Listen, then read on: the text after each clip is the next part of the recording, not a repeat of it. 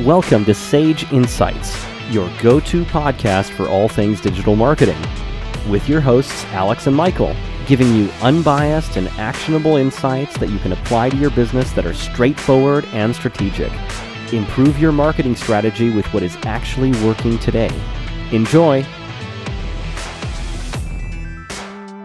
Hey everyone, this is Alex and Mike from Sage Digital Agency, here to talk to you today about a number of useful elements to have on your thank you page. If you are an e-commerce business and you have just successfully made a sale on your website, we want to talk to you about some crucial elements that you should have on your thank you page, as well as a few that you should certainly not have on your thank you page. Thank you page often contains valuable order information. Many merchants use it as an important page for brand recognition. However, oftentimes I've seen critical mistakes that could negatively impact the customer's experience. This is a good opportunity for businesses to capitalize on the momentum and the excitement that the customer just had when making a purchase.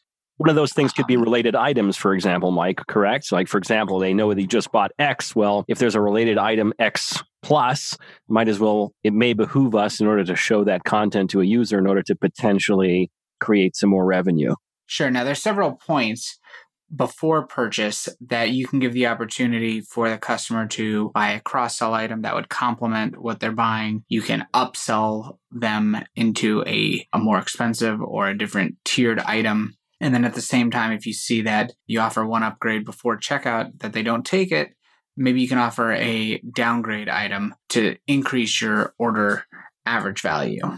That's great, but if they don't take action, as soon as they purchase, they still have credit card in hand, or they have the psychological excitement of what they just purchased, and they are in a position that if you can show value, they will easily purchase another item. Got it. So the momentum is there. We want to be able to capitalize on that opportunity. We have a brand new customer, and why not show some related items that they could potentially be interested in? I think Amazon's one of the best examples of this. If you look on their post-purchase page, if you were to buy a cell phone charger on checkout, you might see car holders, or you might see a different accessory for that specific phone. Of course, they have this huge pool of products in order to show, where in most cases our e-commerce sites the clients are going to have a more limited products to show, but certainly, in fact, that's a wonderful opportunity to be able to take advantage of. Typically, there's going to be at least something else that's going to complement what the customer just purchased. And going off of the idea that the customer is excited, they just purchased a product that they like, we should be able to have sharing tools that are available to them so that they can share it on Facebook, Instagram, etc., what they've just done. Building up that social following, it's certainly a good way to increase the number of followers and the number of likes that your Facebook and Instagram page would have. It's a great way for the customer to be able to share the purchase that they just had and certainly increase your social presence.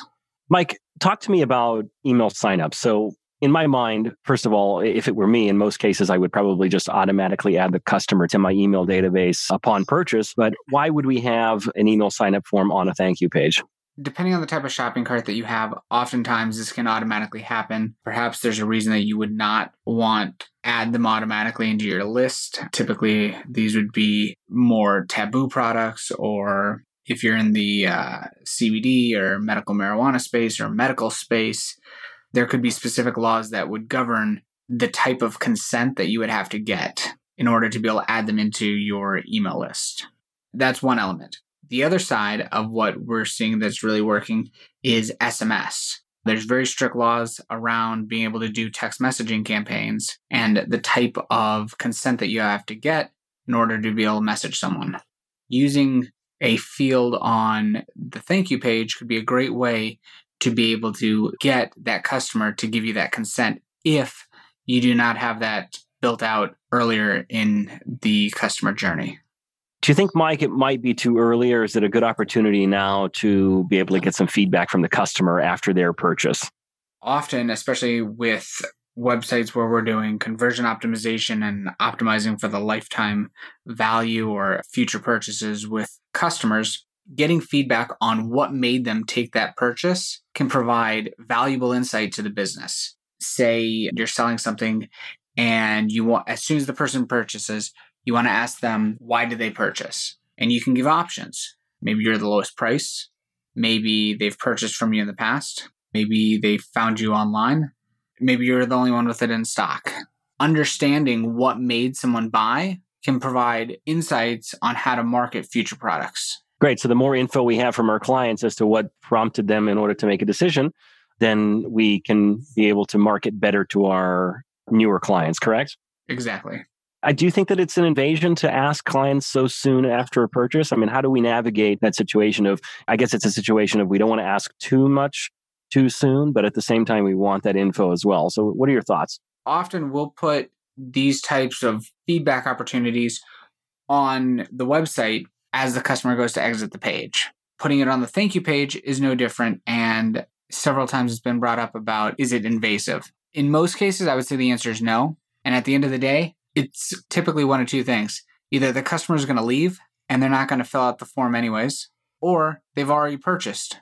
The invasiveness is very minimal of a concern because you figure they've already given you their personal information, their credit card information. To ask them one question about why they purchased is not something that I've encountered being too much of a problem. Yeah, not detrimental overall. Got it. Yeah, makes sense. And I think that the insights that it'll provide far outweigh one customer thinking that it's too invasive to ask them why they made the purchase. That's taking into account the type of products and who your customer is.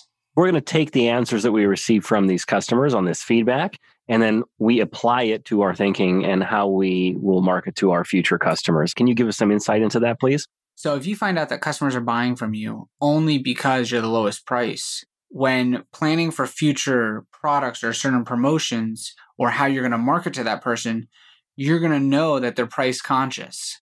Selling something that has severely inflated costs where you're not price competitive, typically that's not going to be what's going to get that person to buy. You're going to want to market whatever that item would be in a different way. If you know that you're the lowest price or very price competitive and they're buying from you because of price, you can highlight those price elements to get them to pull the trigger to buy sooner. It seems like a good place too that we can either automatically create an account on behalf of the customer, or we can have a kind of one-click account set up that everything is stored, their order details, history, etc., all in one place on our site for future purchasing. Most shopping carts and e-commerce platforms, they're going to have this functionality built in by default. Often you can either set up to have a guest account created, or it'll automatically create an account upon purchase. However, for those that don't, this would be a great way for them to keep coming back to your site. You could potentially show them different offers. Certainly, again, on e-commerce sites, if you have wish lists or features where someone's going to want to track their shipping, this would be a great place to be able to get them in, because it'll ultimately reduce the load on the customer service as people are emailing or calling in, trying to find out where their product is. If they know that they have a dashboard that they can log into, then it's going to reduce the work on the customer service side. It helps build trust. You can show specific marketing messages to certain people, either based on location or what they've purchased, or you can have a form and collect additional information, birthdays, and different promos out to them. Having an account dashboard for customers often will help connect the customers closer to the business. You'd mentioned ease of use for customers. Let's talk about maybe adding some how-to videos and that kind of stuff onto it as well, or at least links to them, in order to better educate customers, maybe reduce the burden of calls to the business, etc. If someone bought something that they're not going to necessarily be familiar with, let's say they bought a new type of mouse or a new shampoo or a new widget, well, whatever the case may be, as soon as they purchase, having some educational resources, either for them to know what to expect, or an unboxing experience, or highlighting features, or exactly how to use it, can open the opportunity to not only help self-educate and reinforce your brand into the customer, but like you said, it can certainly reduce future headaches or any sort of clarification that the customer might have. And it's much better in most cases for them to want to reach out to cancel the order if they find out that it's not exactly what they wanted or they bought the wrong item, rather than you shipping it out and then having to process the returns. So far, we talked about a bunch of stuff that's great to have. Let's talk about a couple of things that we absolutely do not want to have on a thank you page to our clients right out of the gate. I've seen people have their return instructions on the thank you page. To me, This is asinine. How could you possibly start promoting the fact that someone can easily return your item on the thank you page? They bought it. I certainly think that you should have a link to a return page, perhaps on a delivery confirmation or something later on in the road, because sure, that can also help play into reducing customer service inquiries, but not on the thank you page.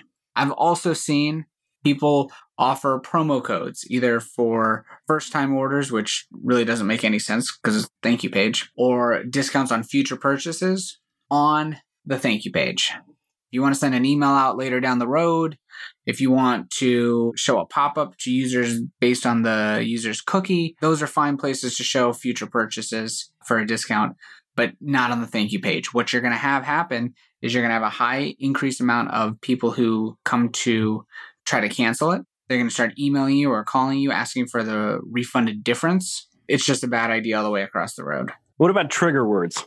I've seen people make changes to my order or talk about what happens if something shows up damaged or defective or concern or we hope.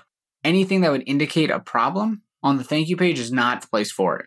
Not the place at all. Send some sort of email addressing these elements if it's a big concern for your business. Send it a day later, 2 days later, before it ships, after it's shipped, but not right when the customer bought it, because this is the quickest way to get them to reconsider what they just bought. I just want to make sure that the big takeaway is not to underestimate or to put the thank you page as a back burner, because it can really provide a good way to connect with the customer right after they purchased. And typically that's going to be when they're the happiest and they've had the best experience with the business. We don't want the thank you page to be an afterthought, something that was just slapped together and that was it. That's right. We've talked about all things to do with a thank you page for your e-commerce website.